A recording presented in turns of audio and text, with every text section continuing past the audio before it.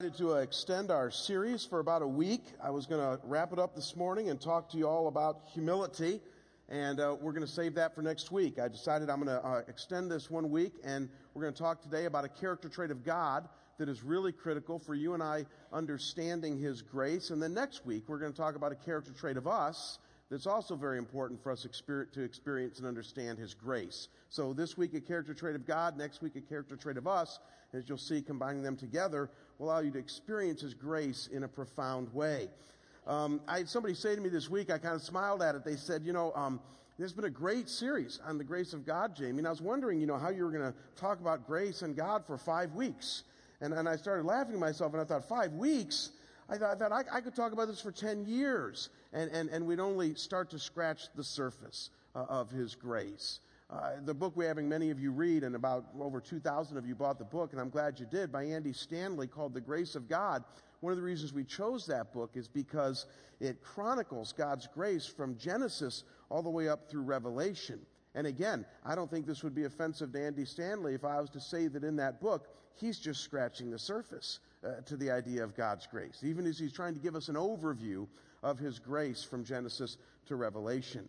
And so really, I feel like I'm glad this series has gone well, but I feel like even in just 6 weeks now that we're starting to look at God's grace, that we're just beginning. We're just starting what I hope will be a very long journey for us as a church that becomes more fixated and focused on His grace to us.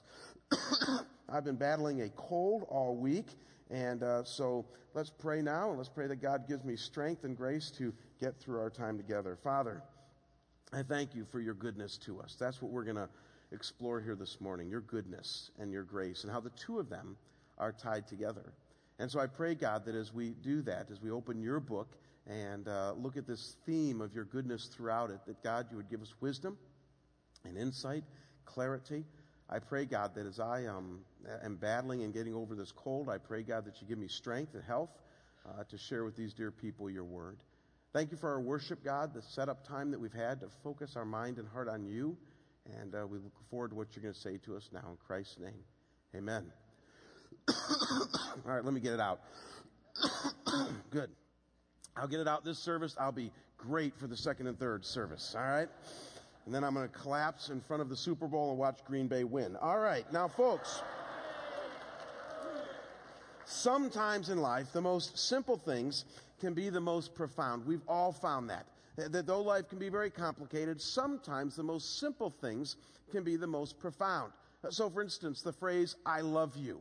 I mean, really, it's a simple phrase when you think about it. It's only 3 words. It's not all that hard to say. And yet we've all learned that those 3 words can be extremely profound when they're said in the right way to the right person at the right time.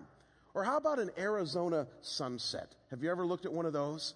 I mean, I love trying to explain an Arizona sunset to people back from the Midwest, because their mindset is it's just a sunset. You've seen one, you've seen them all. But you and I know better. There's something very profound that you just stare at for hours with an Arizona sunset.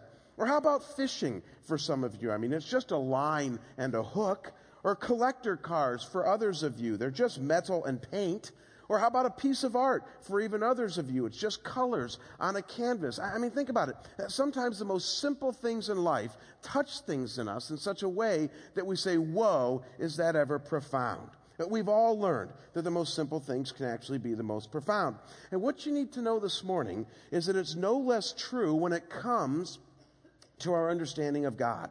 That though theology, the study of God, can certainly be a complex and intricate endeavor, like when we study the Trinity or the hypostatic union of Christ or things like that, but there's other times, however, where some of the most simple things of God can actually be the most profound. And so today and next week, as we wrap up this first series on grace in our Embrace Grace campaign, I want to look at 2 relatively simple character traits, one that is God's and one that is ours, and how these relatively simple character traits actually become profound pathways toward knowing and experiencing God. That's what I need you to see. over the next couple of weeks. That there's one very simple truism about God, and then another very simple truism of how God wants us to be that we're going to look at next week. And when you bring the two together in kind of like a catalyst way, it helps us to experience His grace on a very profound level.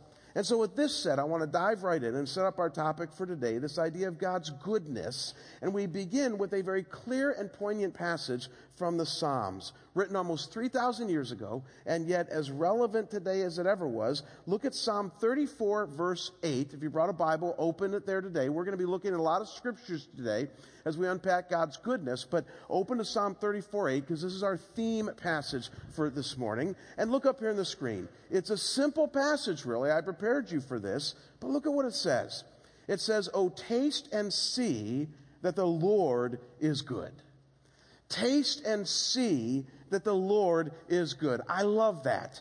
Taste it and see it. Recognize it. Open your eyes to it. See it for all that it is. And then don't just stop there. Taste it. Experience it. Try it out. Savor it for a while on your spiritual palate. And then ingest it fully into your life and being. And what is it that you and I are supposed to taste and see? Don't miss this. The goodness of God. The goodness of God. The reality that He is always good, that there is nothing either in Him or that could ever come from Him that is contrary to His ultimate goodness and the fact that He is right and decent.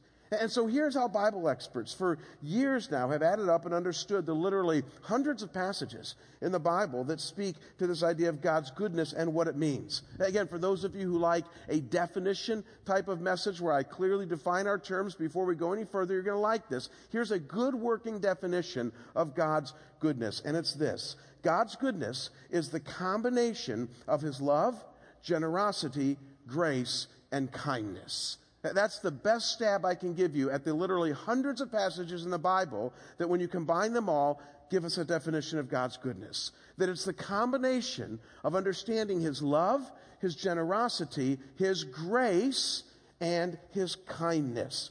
So when you consider, folks, the fact that God loves this world, that He is generous and kind in making this world and even keeping it going, considering what a mess we've made of it, and that He even shows us His grace, which is love and kindness when we don't deserve it, then it clearly adds up to a living picture of how good God really is.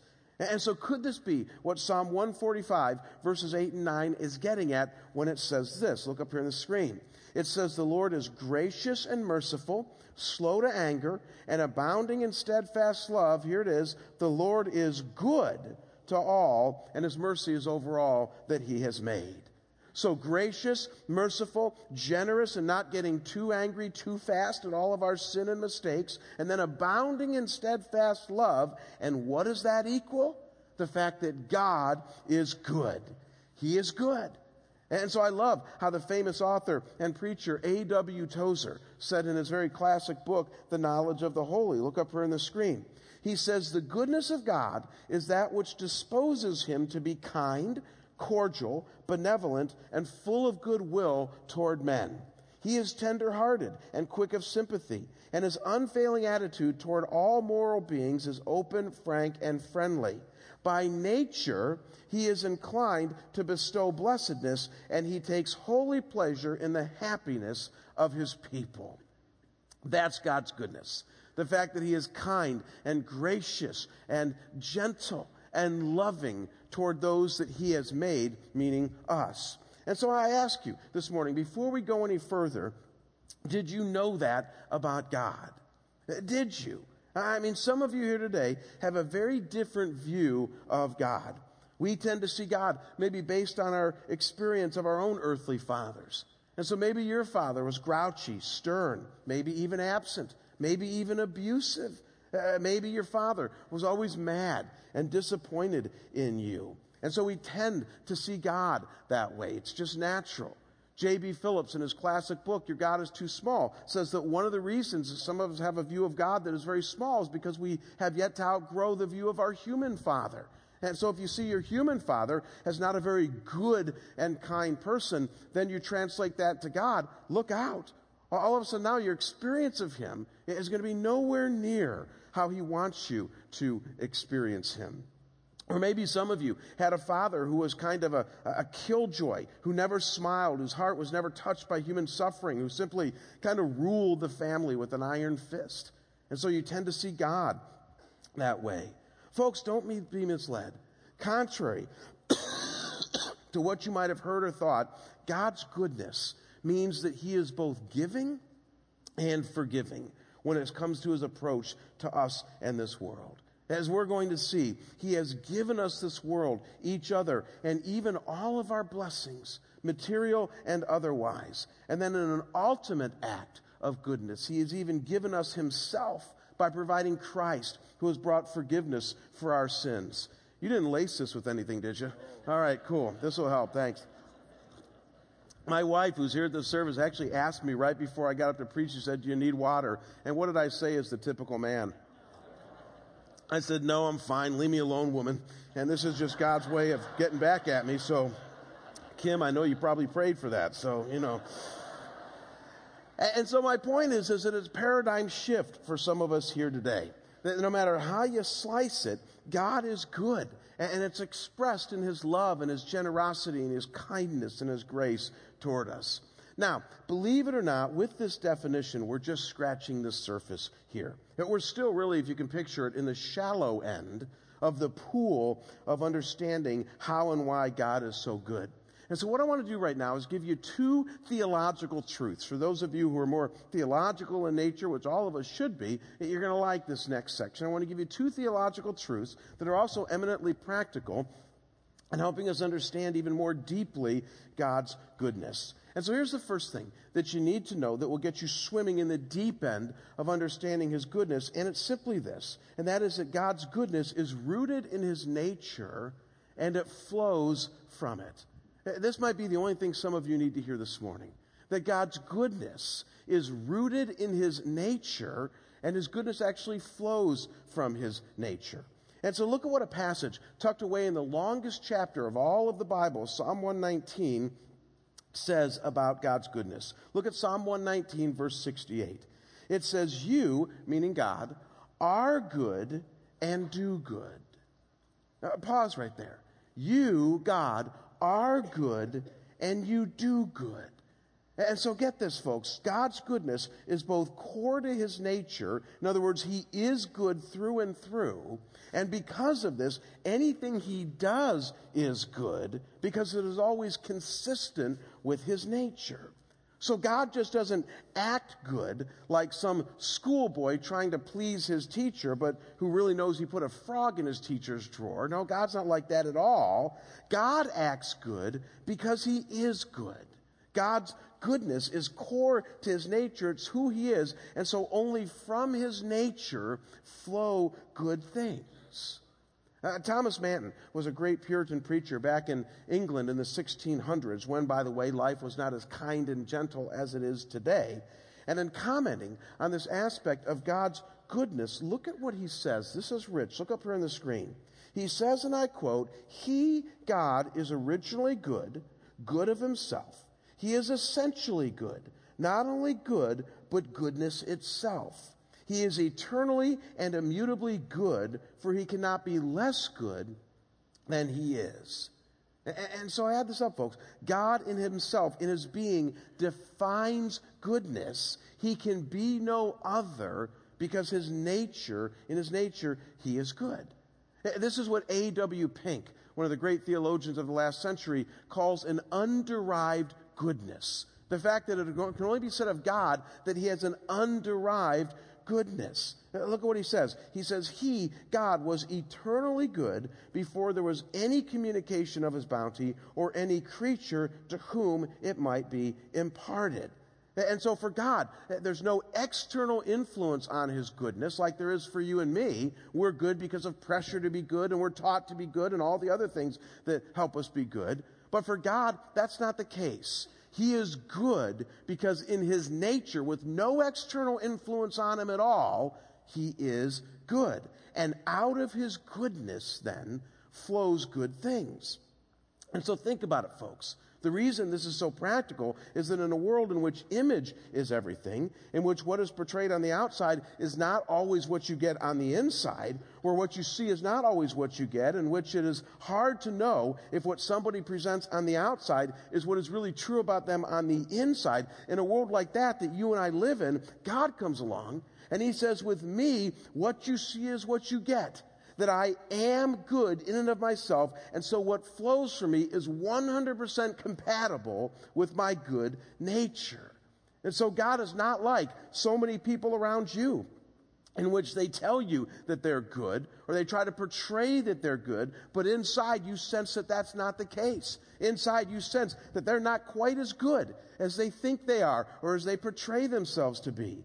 God is not like so many people we know, even ourselves at times, that what is presented on the outside may not be really what is going on the inside. When God does good, and we're going to see some of the good things he does here in a minute, when God does good, it is only and always an outpouring of what is most in him, namely his goodness. And as a quick side note, doesn't this then just fly in the face of what I call our Nike spirituality that is so prevalent in the church today? And you know what I'm talking about. The just do it spirituality that is more concerned that Christians look good on the outside and are always doing good on the outside, never minding what's really going on the inside. I mean, we live in an image-focused culture, and we're told to be good as Christians. And yet God comes along, and Jesus taught us this, and he said, no, what flows from the heart is what will make you good. Change the inside first, and then you're going to do good on the outside. And once you start to understand God's goodness, folks, you start to get that God in his nature is good, and what flows from this is goodness himself. And as we're going to see here in just a minute, he wants the same with you and me. He wants our goodness to simply flow from the goodness that he puts in us. Now, before we get to that, however, I want to share with you a second truth that we need to know that gets us more into the deep end of understanding God's goodness. And it answers the question of where and how God's goodness is most seen. I mean, the psalmist tells us to taste and see the goodness of God. And so where do we see the goodness of God? I know some of you are thinking that already. And here it is. Look up here on the screen. And that is that God's goodness is most seen in creation, revelation, and redemption. I'm telling you, this is core. God's goodness is most seen, if you've ever wondered, in creation, revelation, and redemption. And so consider first how God's goodness is seen simply and powerfully in the fact that he made this world and he made it good. Genesis chapter 1, verse 31 is our text here. It says, and God saw everything that he made, and behold, it was very good. He made this world, and he made it good, a result of his goodness. And how is it good, you might ask? Well, first, the fact that we as human beings are so wonderfully designed and created is a sign of his goodness. This will be radical for some of you this morning. Look at Psalm 139, verse 14. It says, I praise you, for I am fearfully and wonderfully made. Wonderful are your works. My soul knows it very well. And so the fact that you and I are intricate, creative, functional, willful, thinking, breathing, feeling creatures is a sign of his goodness to you. It is. So no matter what your problems are today, no matter how discouraging things get, I need you to lift your sights this morning and realize that mere life itself, the fact that you exist and you breathe and are more intricate and wonderfully designed than all other creatures, is a sign of his goodness to you. I mean, to put it candidly to you folks, you weren't born a cat. You weren't created a worm. You weren't designed as some inanimate object like a stone or a twig. You have life in you. You are conscious and you are creative. And what I need you to see this morning is that that's a sign, that's a living, breathing sign of God's goodness to you. The fact that you are here today, that you are breathing, that you are alive, made in his image, is a sign of his goodness.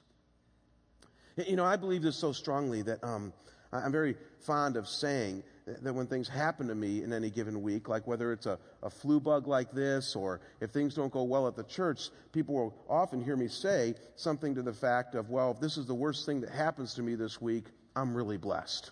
And I say that quite often, that this is the worst thing that happens to me this week, I'm blessed. And I think I'm going to say that all my life. I mean, I think that the day I get the news of the disease that'll probably take my life, whether it's heart attack or cancer or whatever, I really believe I'll say, if this is the worst thing that happens to me this week, I'm very blessed.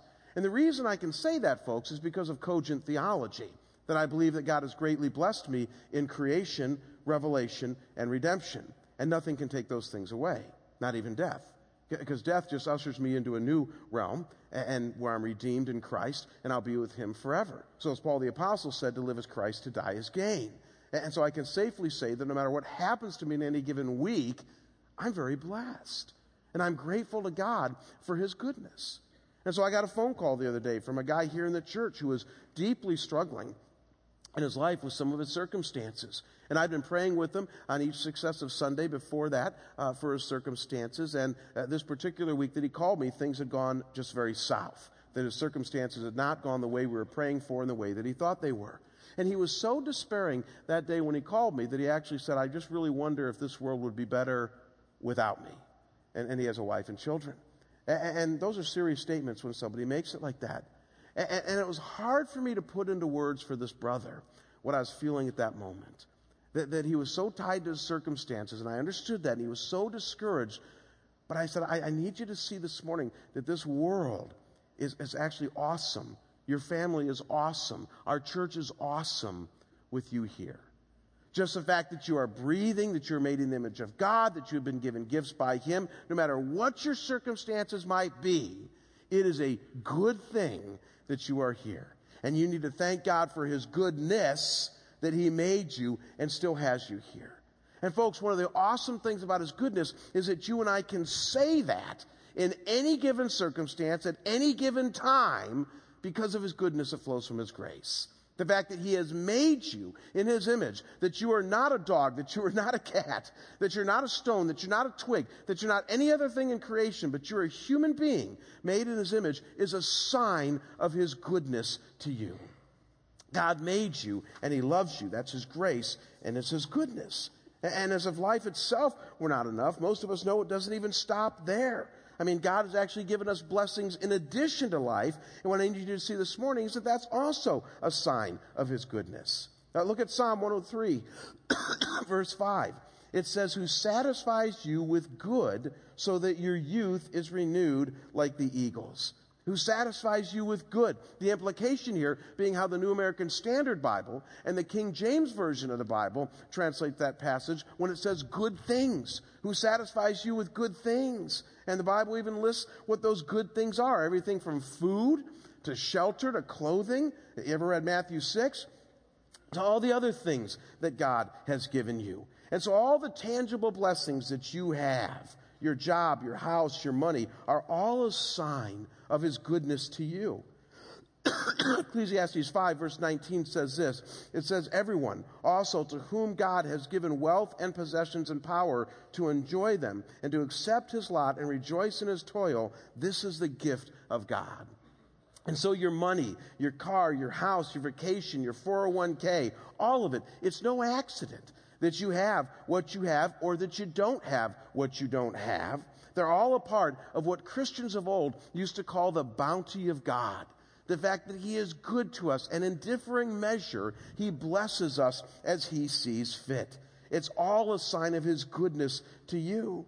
And yet it doesn't even stop here. This is just the icing on the cake of his goodness to you, this idea of creation. God has then even blessed us in revealing himself to us and giving us redemption in Christ. Look at Titus 2, verse 11. It says, for the grace of God has appeared, bringing salvation for all people. I love that. The grace of God, which as we saw earlier in our definition is simply an outpouring of his goodness. The grace of God has appeared, and this is referring to Jesus here, and the grace of God has given us salvation, which has come in the revelation of Christ. And so, folks, the next time that you think you have nothing, The next time where you wonder where God is in your life and what He is up to, don't forget that His goodness to you has never waned, and it never is going to wane. It's all around you. You just need to open up your eyes, as we began with looking at the psalm earlier, and taste and see His goodness to you.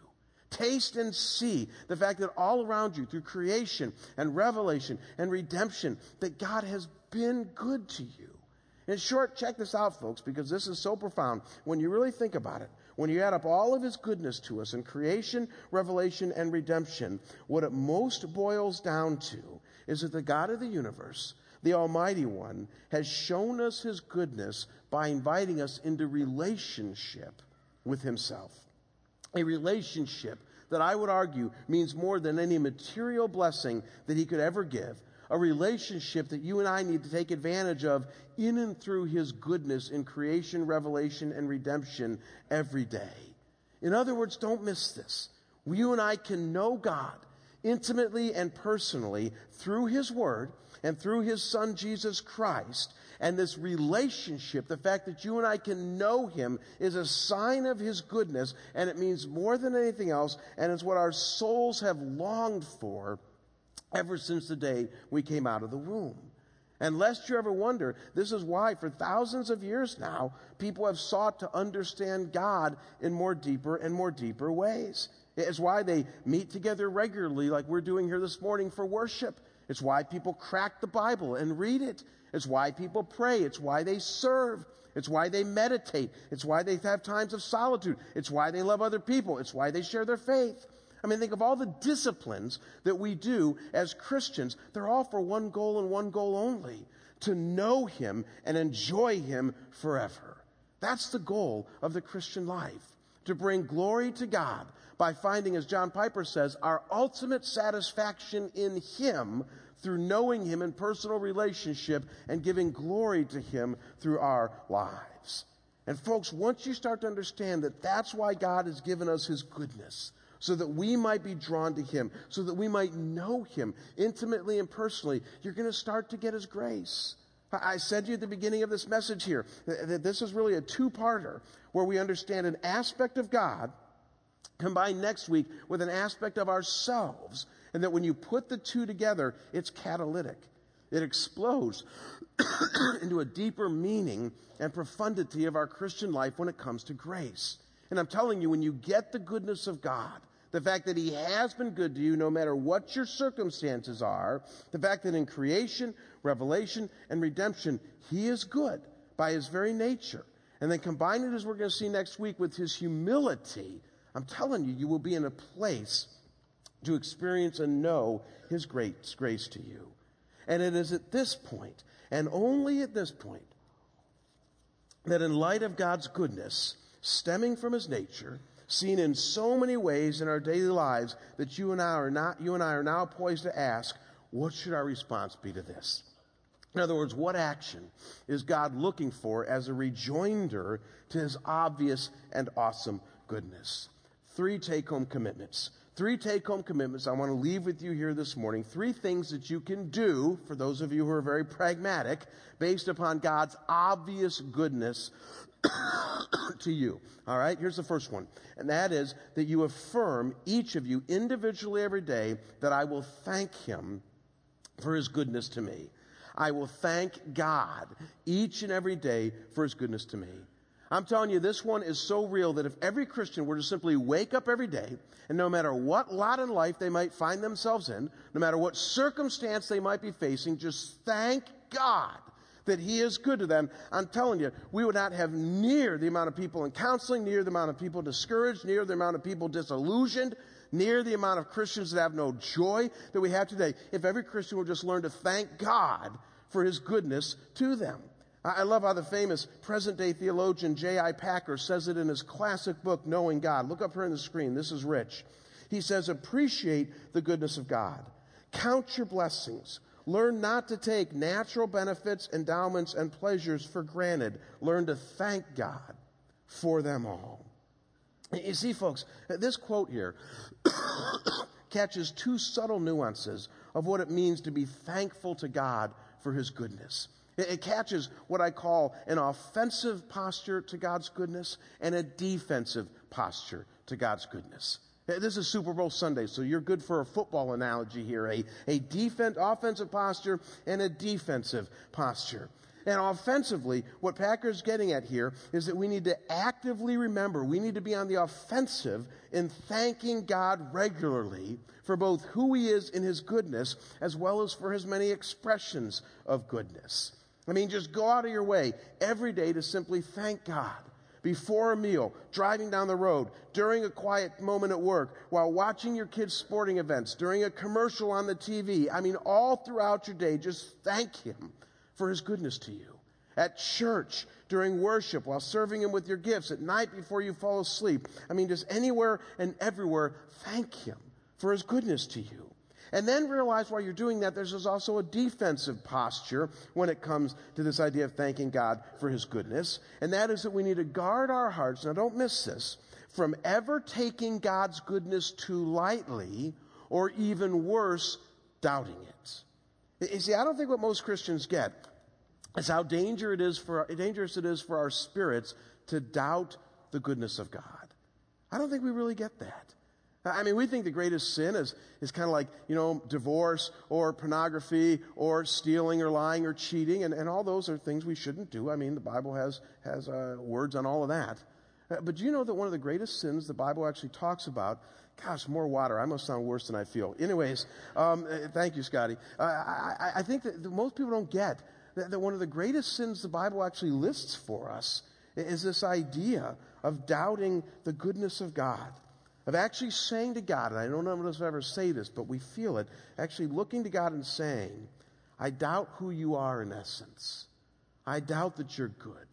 I doubt that you really care for me. I doubt that you're really going to take care of me. And folks, we need to guard our hearts from that.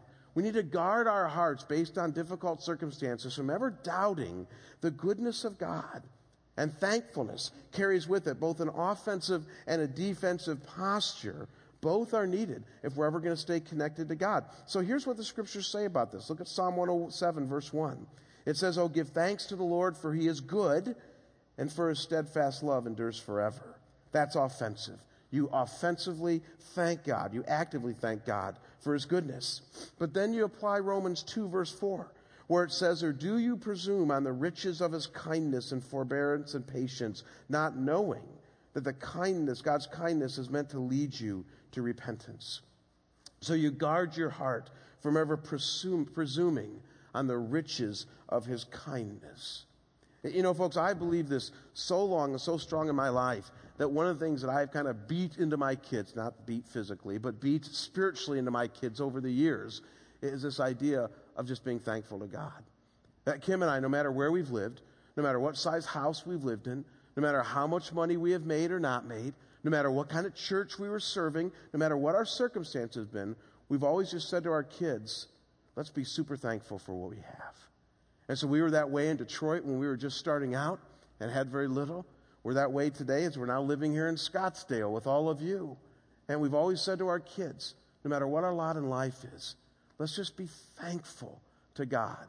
In fact, I've been more candid with them than that. I've said to them, guys, I never thought when I went into ministry that I would serve the kind of churches that I've been able to serve.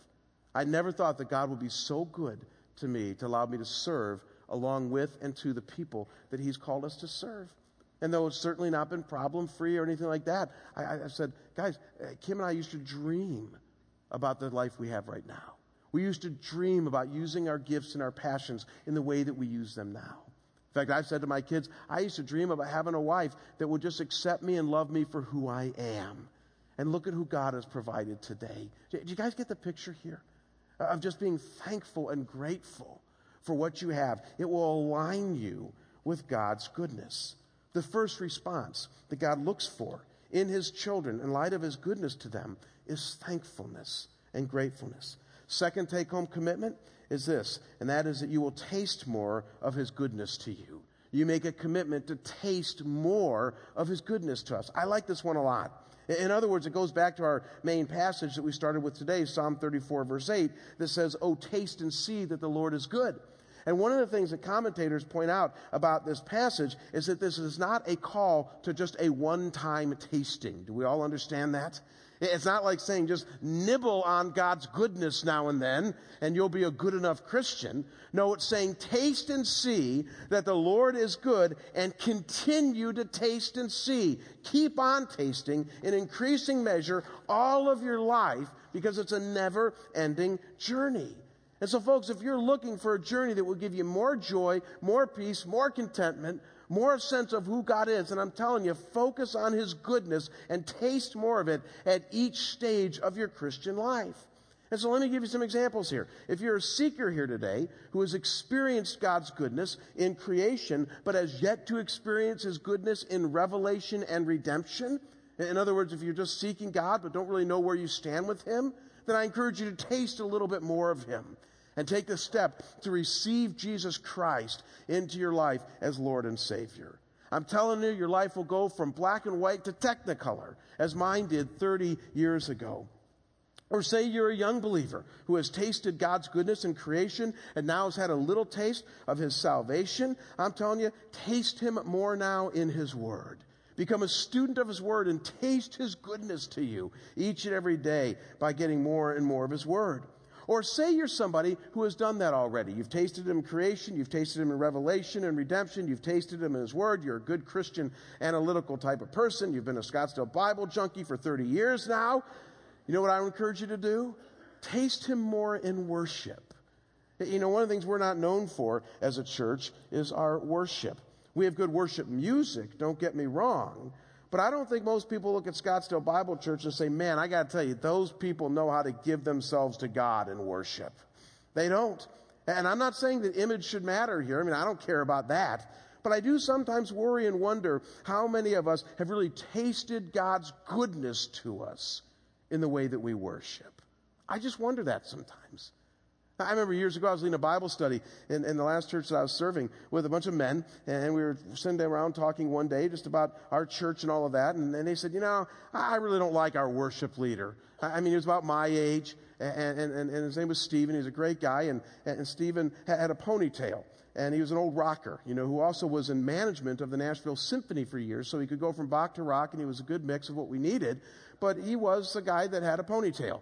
And that bothered some of the guys in our church. And they were saying, you know, I don't know if I like his music, and I don't know if I like the ponytail. And after about 5 minutes of that discussion, I finally looked at them and I said, stop!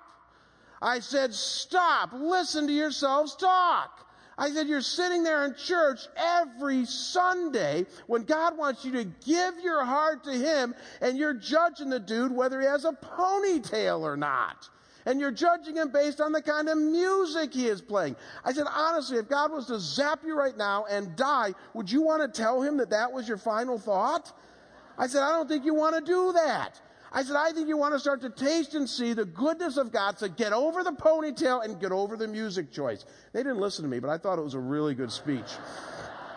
And I stand by my theology to this day, that I think I was right on in the fact that many of us tend to think that way. We're in church and we don't like that particular song, so we kind of shut down, or we don't like how the music leader looks. I mean, Troy looks great, by the way, so how can you judge that? But anyways, you know, we just tend to be that way.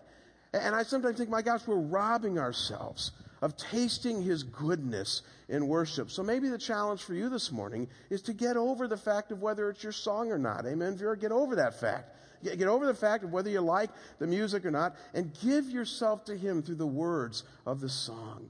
Give yourself to Him and worship Him.